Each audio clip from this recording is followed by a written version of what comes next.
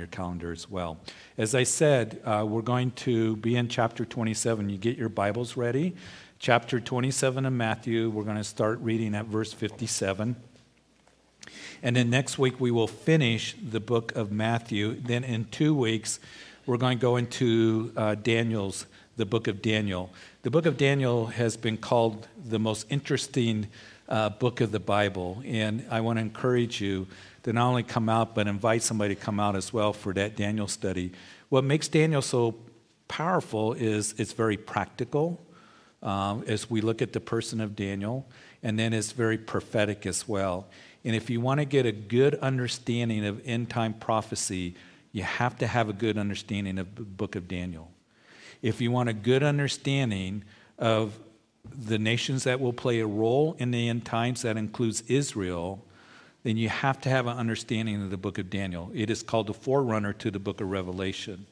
So as we come out, we're going to be going over all these things, and I think it's going to be very relevant and important for us, especially in the day in which we're in, because we're seeing a lot that is happening. There is perhaps a Russian invasion of Ukraine that is imminent. They're still wondering what Putin's going to do, but I don't think you amass 130,000 troops on a border and all the equipment without an intention of invading. We know that Russia is mentioned in the last days, that they're not going to stop there, that they will turn south and they will head towards Israel. The Bible's very clear about that. So I think it's important for us to have a good understanding of what the end time scenario says, what the Bible says about the nations that play a role. Daniel is going to be talking about those kingdoms from the time that he's on the scene till the second coming of Jesus Christ. So I think that it's going to be very, very informative. It's going to be a blessing, not just looking at the implications of it, but the application for us today, because Babylon is all around us. And how Daniel was able to stand firm in that time is something that we're going to look at very carefully. So in 2 weeks, the book of Daniel, bring somebody, looking forward to it. It's going to be a great study. But this morning, we have this study before us. So Matthew chapter 27, if you have your Bibles, we'll begin reading at verse 57. As Father, we come here this morning, and once again, this very familiar portion of Scripture that is before us.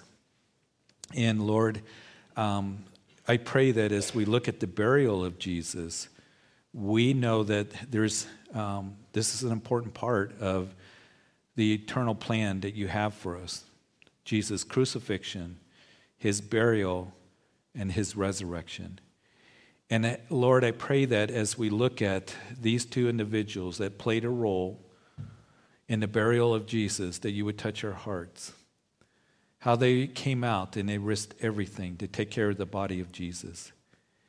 Lord, we live in a day and age where it takes a lot of courage to come out to tell others that we are believers.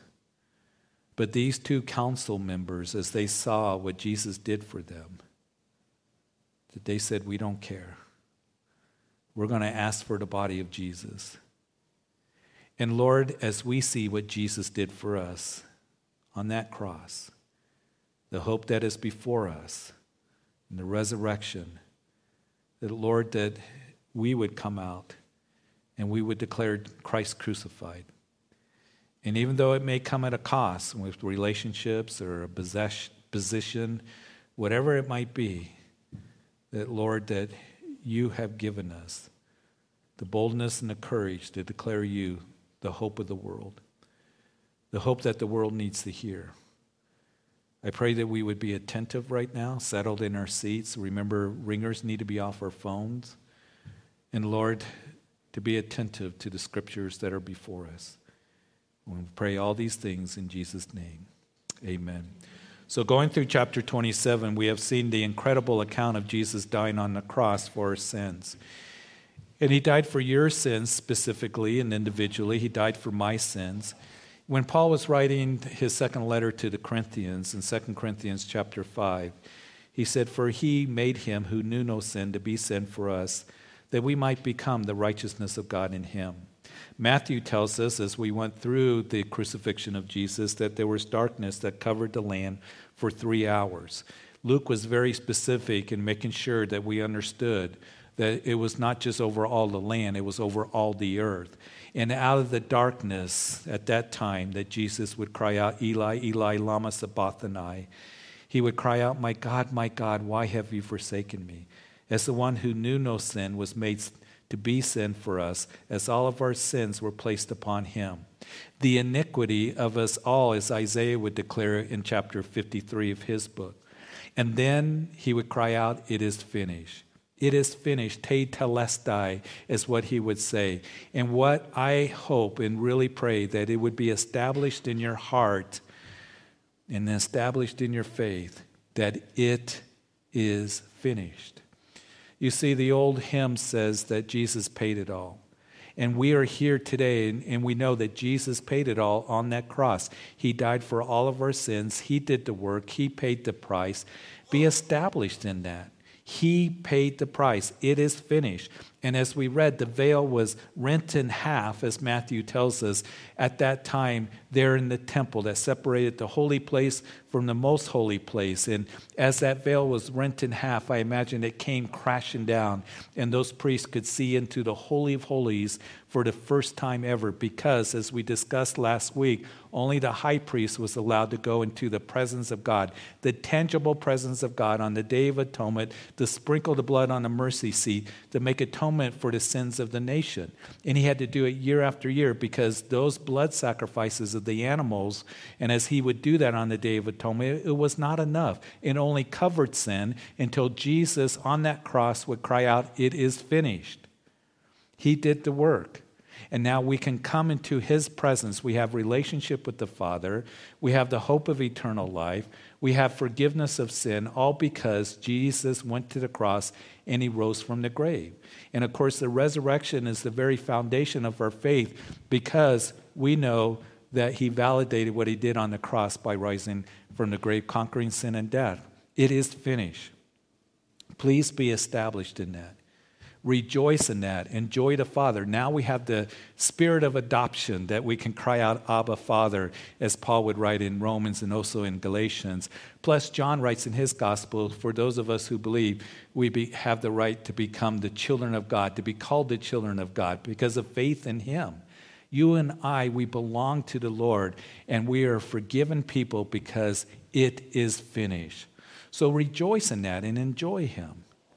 And come into his presence so we can come boldly into the Holy of Holies, as Hebrews chapter 10 says, because of the blood of Jesus Christ. It is done. And as we know that he paid the price for us and made atonement for our sins and your sins, now Jesus, as we come to our text here, his body is lifeless on that cross. We read in verse 57 of Matthew 27, now when evening had come, there came a rich man from Arimathea named Joseph, who himself had also become a disciple of Jesus. And this man went to Pilate and asked for the body of Jesus. Then Pilate commanded the body to be given to him. And when Joseph had taken the body, he wrapped it in clean linen cloth, verse 60, and laid it in his new tomb, which he had hewn out of the rock. And he rolled a large stone against the door of the tomb and departed. And Mary Magdalene was there, and the other Mary sitting opposite the tomb. As we read now that Jesus on the cross, as he had bowed his head, that Joseph of Arimathea, and according to John's gospel, along with Nicodemus, they now enter into this scene. We don't know for sure if they were at the cross watching Jesus die for their sins. I just suspect that they were. And as Nicodemus would see Jesus up on that cross, no doubt he would think back to what Jesus said to him a couple years before this time, that Jesus would say to Nicodemus, as Nicodemus came to him in John chapter 3 at night and said, we know that you come from God, because no one can do the things that you do unless God were with him. And Jesus said to Nicodemus, that Nicodemus, if one wants to enter into the kingdom of heaven, he must be born again. And Nicodemus, he's struggling with all of that, wasn't he? He's going, what do you mean, be born again? Can a man enter his mother's womb a second time? And Jesus said, that which is born of the flesh is flesh, And that which is born of the Spirit is spirit. Don't marvel that I say to you, Nicodemus, that you must be born again. And just as Moses lifted up that serpent in the wilderness, so must the Son of Man be lifted up. And he would think about that time in the book of Numbers where the sin had come into the camp of Israel. The snakes were coming and biting the people. And Moses was told to put this brass serpent on a pole and put it up in the middle of camp. Whoever looked at it would be saved and would be healed. And we know that we are all bitten with the snake of sin, aren't we? And as Jesus' brass is a symbol of judgment, was on that cross, lifted up, he took the judgment for you and for me. And now as we come to him in faith, that we are healed, that we have eternal life, forgiveness of sin. And Nicodemus no doubt would think back to the words of Jesus, for God so loved the world, there in John chapter 3, that he gave his only begotten Son, that whosoever believes in him should not perish but have everlasting life. We do know that these two religious men of Israel would experience the darkness because everybody in the world experienced the darkness. They would experience the earthquake there in Jerusalem that split the rocks. Both these men were members of the Sanhedrin Council. And I wonder if they had known at this time that the veil had been ripped from top to bottom there in the temple. Had the word begun to spread throughout, the religious leaders and the priests, that the veil is rent in two. The veil has come down. We can see into the Holy of Holies. And these two men come before us in something that we need to stop and consider this morning. Their role in all of this in the epicenter of God's eternal plan for salvation. You see, the tendency for us is to forget about the burial of Jesus. We go right from the crucifixion of Jesus to the resurrection of Jesus.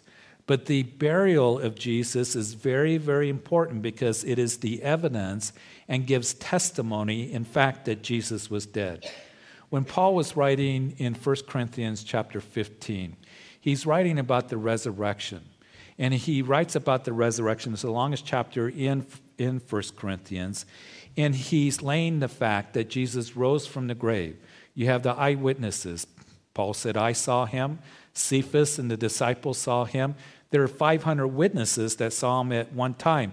And Paul says, some of them are alive. You go and ask them. Go ask the witnesses. Now, if you had 500 witnesses who saw something at the same time, that's pretty strong evidence, isn't it? And that's what Paul is writing. There are 500 people at once that saw the resurrected Lord as he showed himself for 40 days after his resurrection.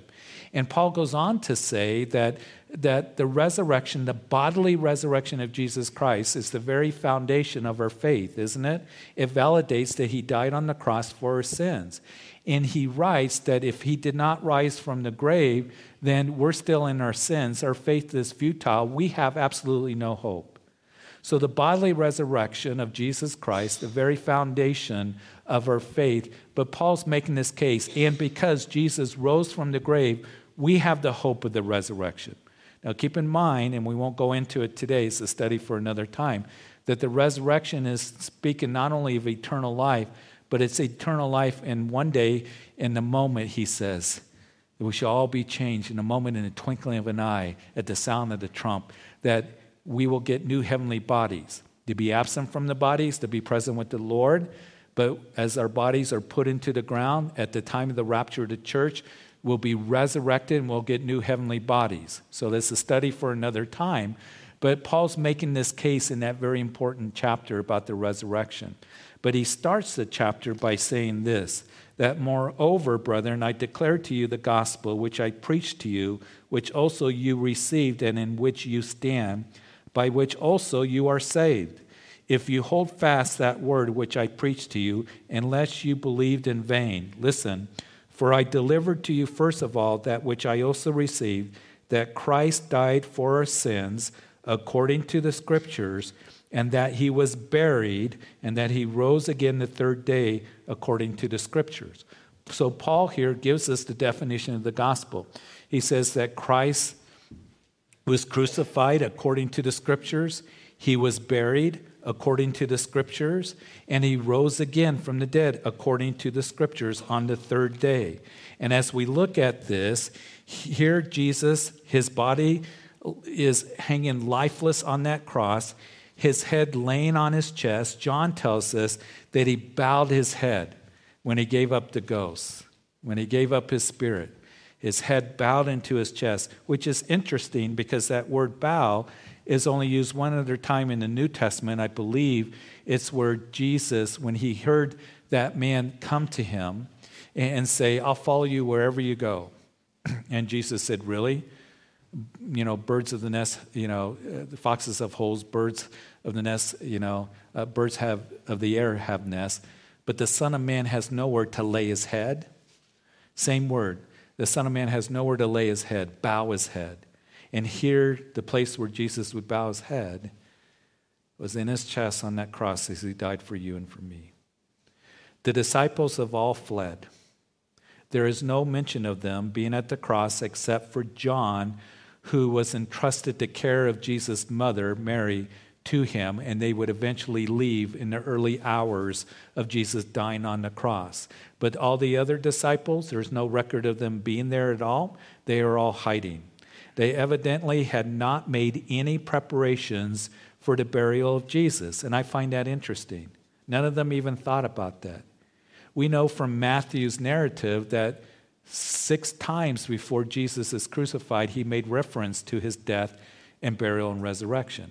He said, I'm going to go to Jerusalem.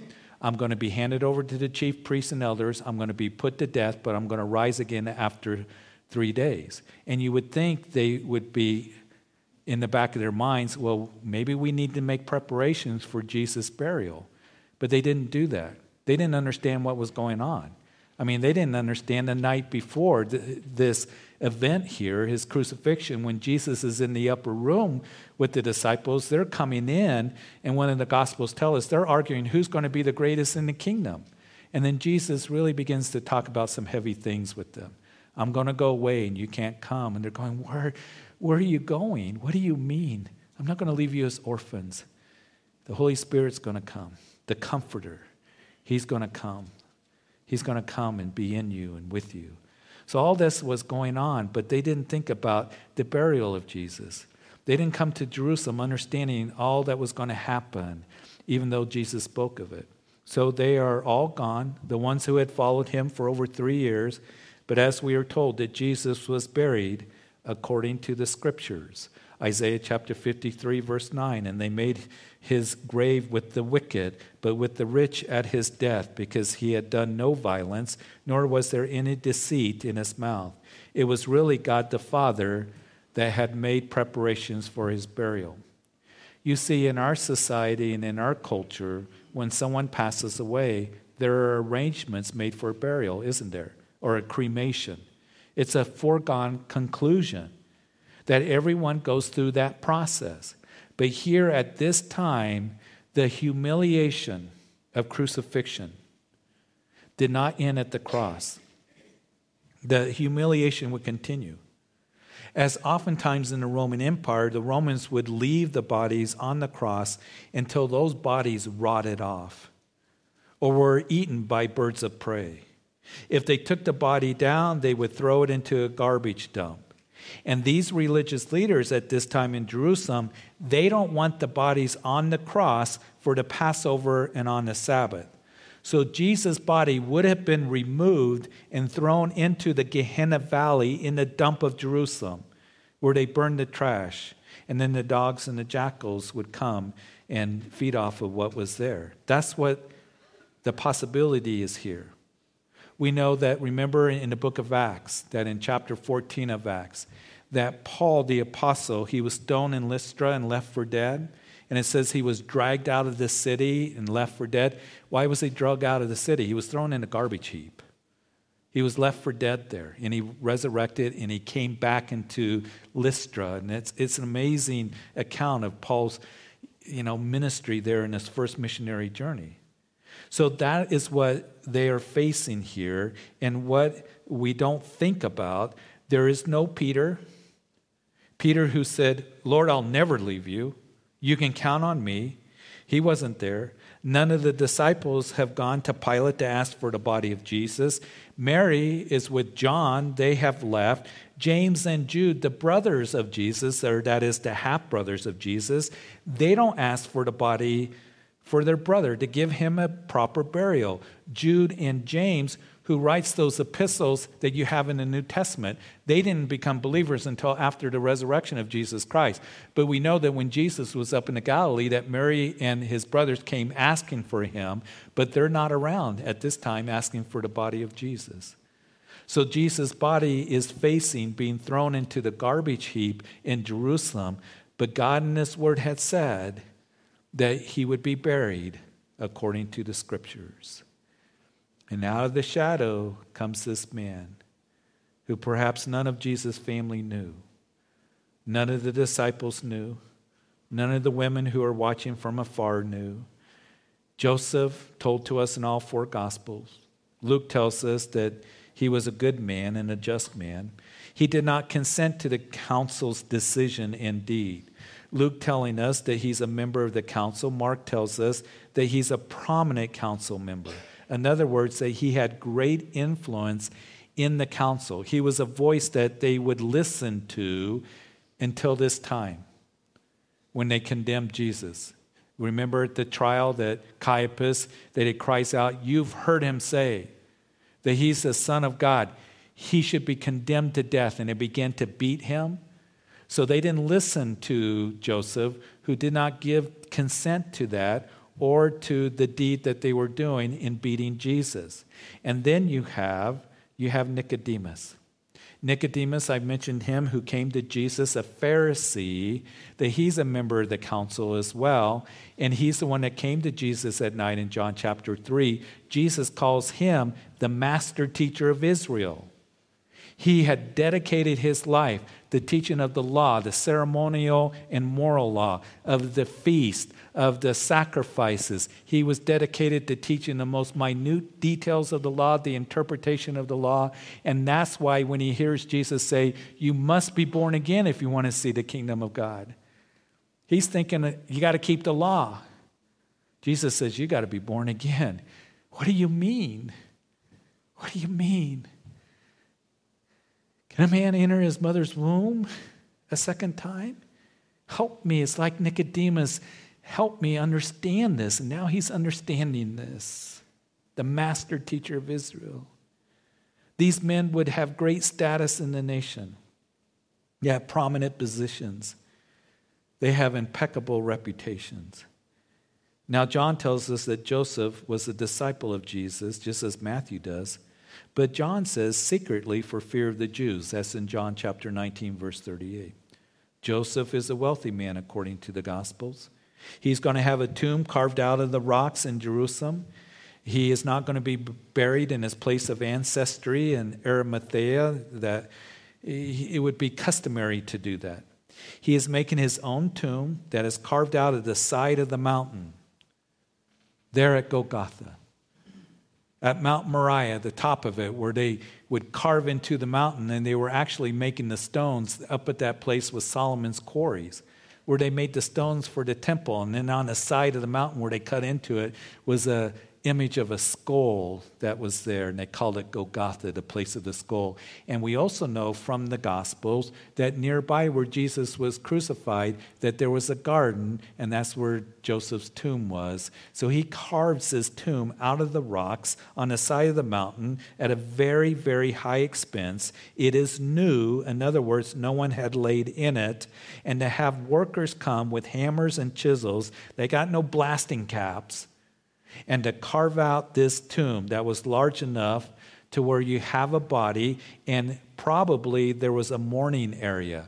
If you go to the garden tomb today, that as you go into it, there's a little mourning area, and then there is the place where there was enough for a couple bodies to be laid. It had never been used, and it would come as they would carve it out, this tomb, large enough to have all of this, and then in the front of the tomb, in the entrance, there's a trough that is there, that they would have a large stone that they would be able to roll. And they would roll that large stone at the entrance to close the tomb, or if they wanted to open the tomb. And that's what the ladies, these women that are watching Jesus be buried, that they are going to come on the first day of the week, as we will see next week, and they want to finish the process of applying the burial spices on Jesus to have the tomb open. All of that would come at a cost that is unimaginable. And Joseph and Nicodemus, no doubt, have been talking, realizing that this Jesus of Nazareth was indeed the Messiah that the prophets had written about, that they had been waiting for. And both of these leaders step out of the secrecy of their belief into the open, and they would go to Pilate to ask for the body of Jesus. In Mark's gospel, it tells us that they had to take courage. Taking courage would go. Joseph went to Pilate to ask for the body of Jesus. It took a lot of courage for Joseph to do that, to go to Pilate. He would come and Pilate would say, well, are you a relative? No, I'm not. Are you one of those disciples? No, you're one of those religious leaders. Those religious leaders that were here earlier in the day accusing Jesus. They had to come with envy and jealousy and hurling all the accusations and getting the people all worked up so that they cried out, crucify him. It took Joseph a lot of courage to say, yeah, but I'm here. I'm here to ask for the body of Jesus. It took courage for Joseph and Nicodemus to come out, for all to know that they are now believers of this Jesus who died on that cross, because it would come at a great cost for them to do this. They would be cut off from everything when they saw what Jesus did for them, that he was lifted up for their sins. They said, we're going to go to Pilate and ask for the body of Jesus. And they would go in courage to go to Pilate, even though they would be cut off from their positions. They would be cut off from their families. They would lose their wealth, probably cut off from their inheritance. Inheritance was everything in ancient Israel. They would be cut off from their status. Tradition says that Nicodemus also was wealthy. Tradition says he was one of the 3 wealthiest men of Israel. There's one source that says that his daughter had the most opulent wedding that Jerusalem had ever seen. And then the source goes on to say that she was found gathering barley from the floor of a stable not many years from this time, because Nicodemus had associated himself now with the Christians. Tradition says that Peter and John baptized Nicodemus. There is evidence that Joseph here would be sent to the area of Britain, sent by Philip to Glastonbury in Somersetshire. The chapel of Joseph of Arimathea is there. And these men dare to ask Pilate for the body of Jesus as they come out officially to own Christ as their own Savior. We read that Pilate marveled to hear that Jesus was already dead. It had only been 6 hours. Usually crucified victims would last for hours, even days on the cross. But here it's coming the Sabbath. It's coming Passover. So they would hasten up the death of those crucified victims, because it was death by suffocation. And you had to push up on the nail in your feet to get a breath of air, a very slow process as the air is being squeezed out of your body. So they would come, and the gospel said that the 2 thieves, they broke their legs. They did that so they couldn't push up, and it would hasten their death. When they came to Jesus, he was already dead. And as he hears that, we know that one of the Roman soldiers takes a spear and thrusts it up through the chest cavity of Jesus. And it tells us when they pulled it out, that out came the blood that was mixed with water, which medical examiners will tell you was indicative of a ruptured heart. His heart ruptured. So he was indeed dead. So it's confirmed, excuse me, and when it is, Pilate grants the body to Joseph. It is late in the day, and burial preparations need to happen quickly before the sun sets and the Sabbath begins. So Joseph brings the fine linens back to Calvary. Nicodemus brings the burial spices. About 100 pounds is what John tells us. And Jesus, from the time of Judas' kiss of betrayal in the garden to the time where he takes his last breath, had the hands of anger and hatred and malice that beat him. Those hands that punched him. Those hands that pulled out his beard. The hands that were on the handle of that cat of 9 tails that laid it on the back of Jesus in the scourging and ripped off his skin. The hands that had the club that as they made the crown of thorns and pounded it on his scalp. The hands on the hammer that would nail his hands to that cross and his feet to that cross. Those hands that brutally would cause such suffering for Jesus in ways that we can't fully understand is now going to be handled with loving hands from these two men who will take care of the body of Jesus for burial according to the Scriptures. Peter said on the day of Pentecost in Acts chapter 2 that Jesus, being delivered by the determined purpose and foreknowledge of God, it was all foreordained that these two men would be used to put Jesus in the tomb. Now Joseph brings the linen and no spices. Nicodemus brings the spices and no linens. Obviously they had talked. Obviously there was a plan.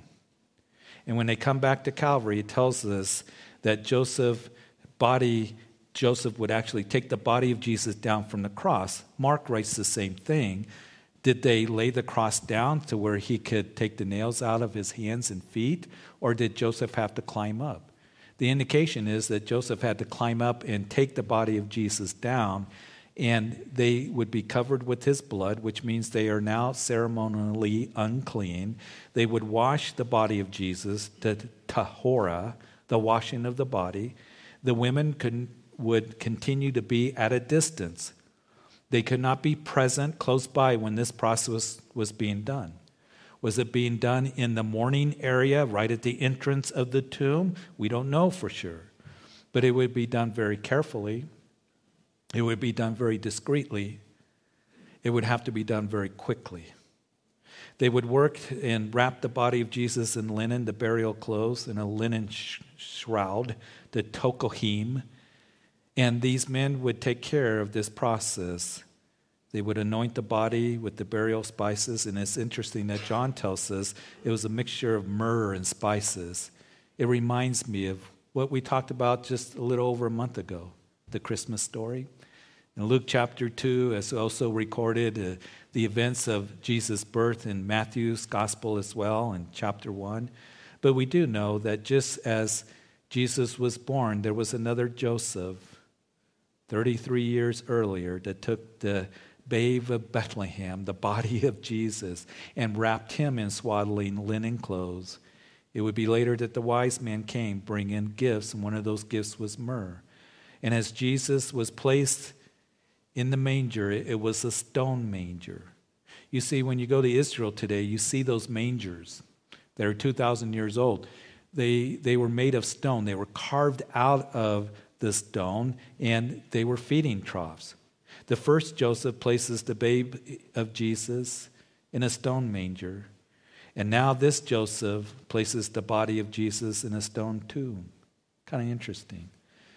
Interesting that he would be put in linen clothes, and a cloth, and a shroud. In Leviticus chapter 16, we're told that the material the high priest would wear on each day, each year, on the Day of Atonement, that he would wear linen clothes. None of the beautiful robes and garments with the breastplate and the mitre on his head.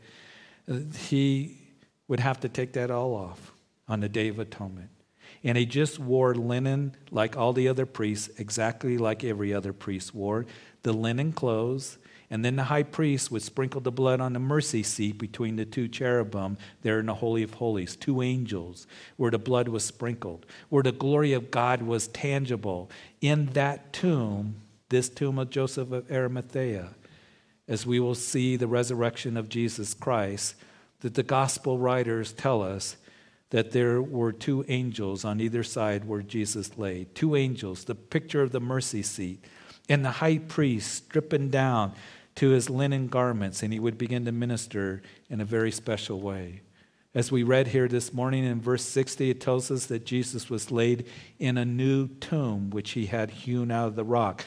Luke confirms it, tells us that it was a tomb that had never been used. That's very important to note.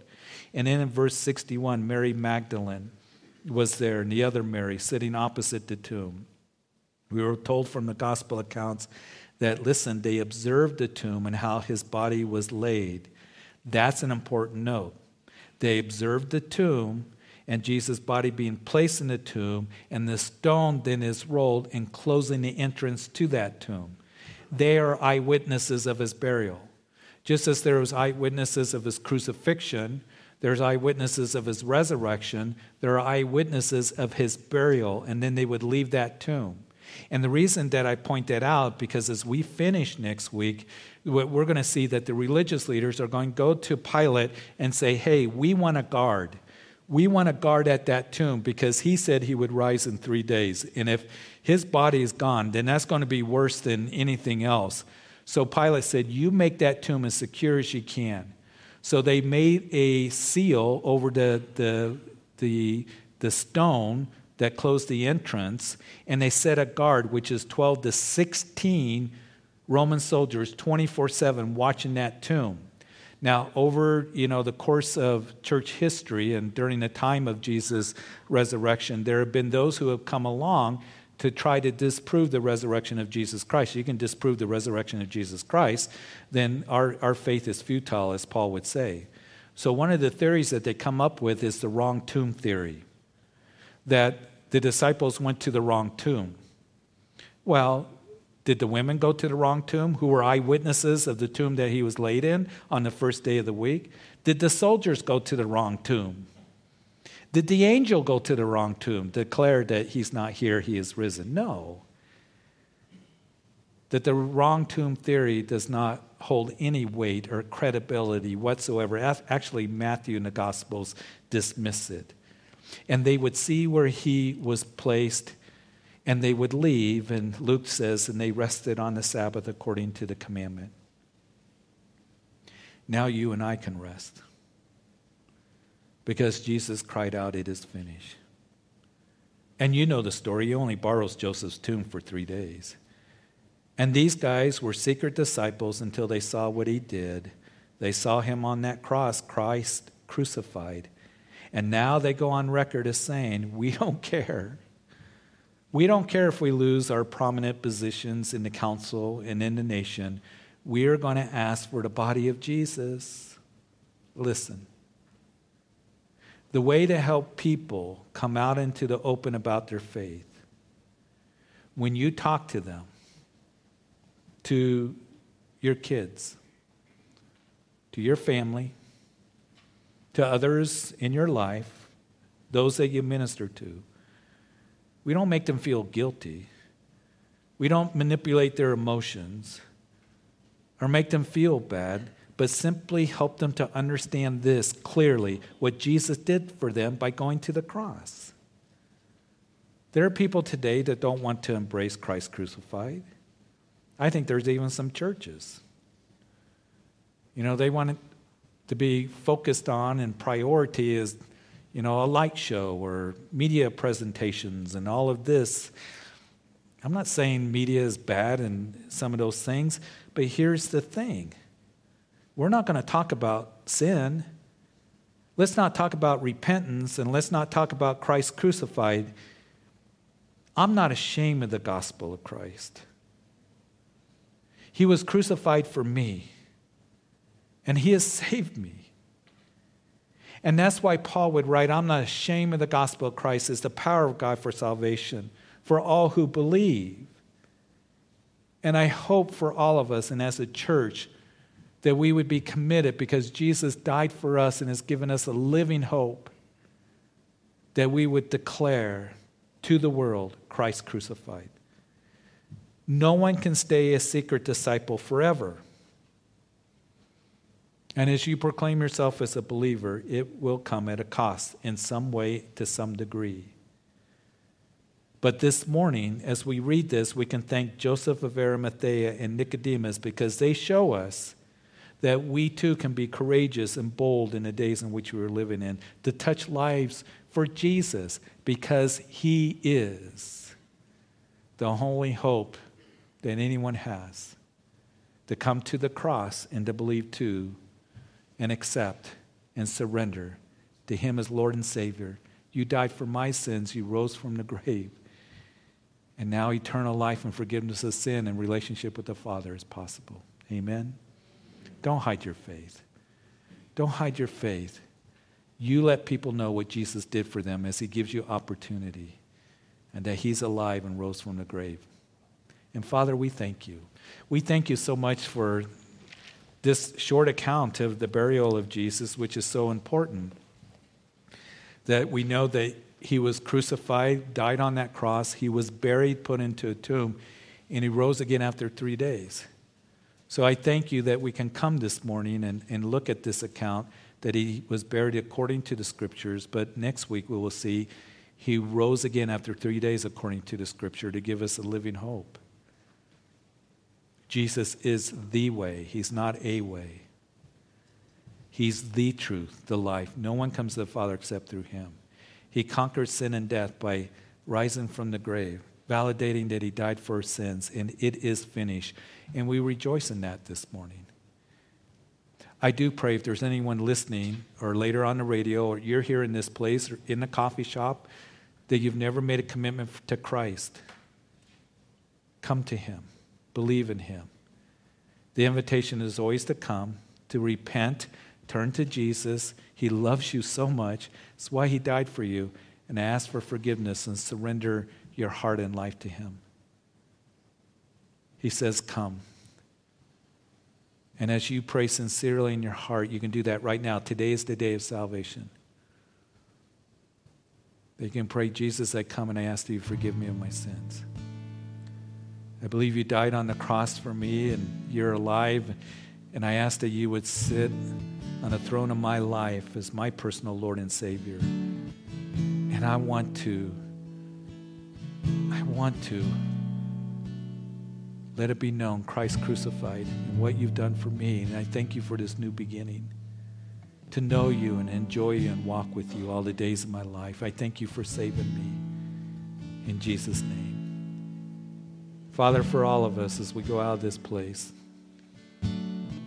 that, Lord, that we would be a light, a proclaimer of truth and of hope, as we tell the world that Jesus is alive, the greatest news in the history of mankind, that there is hope for our sinful state. Christ crucified, hope for eternal life, he rose from the grave. I pray that we would have the courage these days to live for you. Father, I pray you bless everyone here as we go our way. And Lord, again, I just want to pray for those who are sick or hurting, that we would look to you for the healing we need, for the comfort we need, for the provision that we need in every way. Pray you bless everyone here as we go our way. In Jesus' name, amen. Amen. Would you please stand?